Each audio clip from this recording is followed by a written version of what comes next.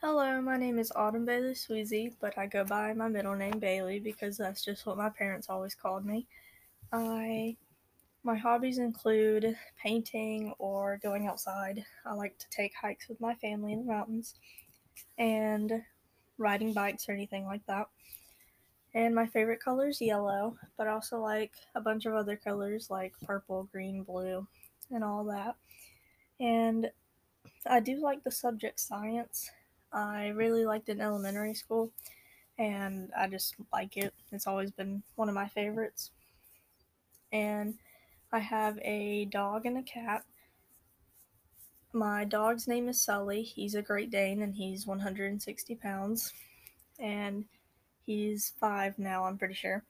My cat's name, we just call him Kitty because we never could decide on a name.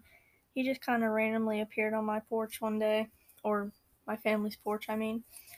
And yeah, that's it.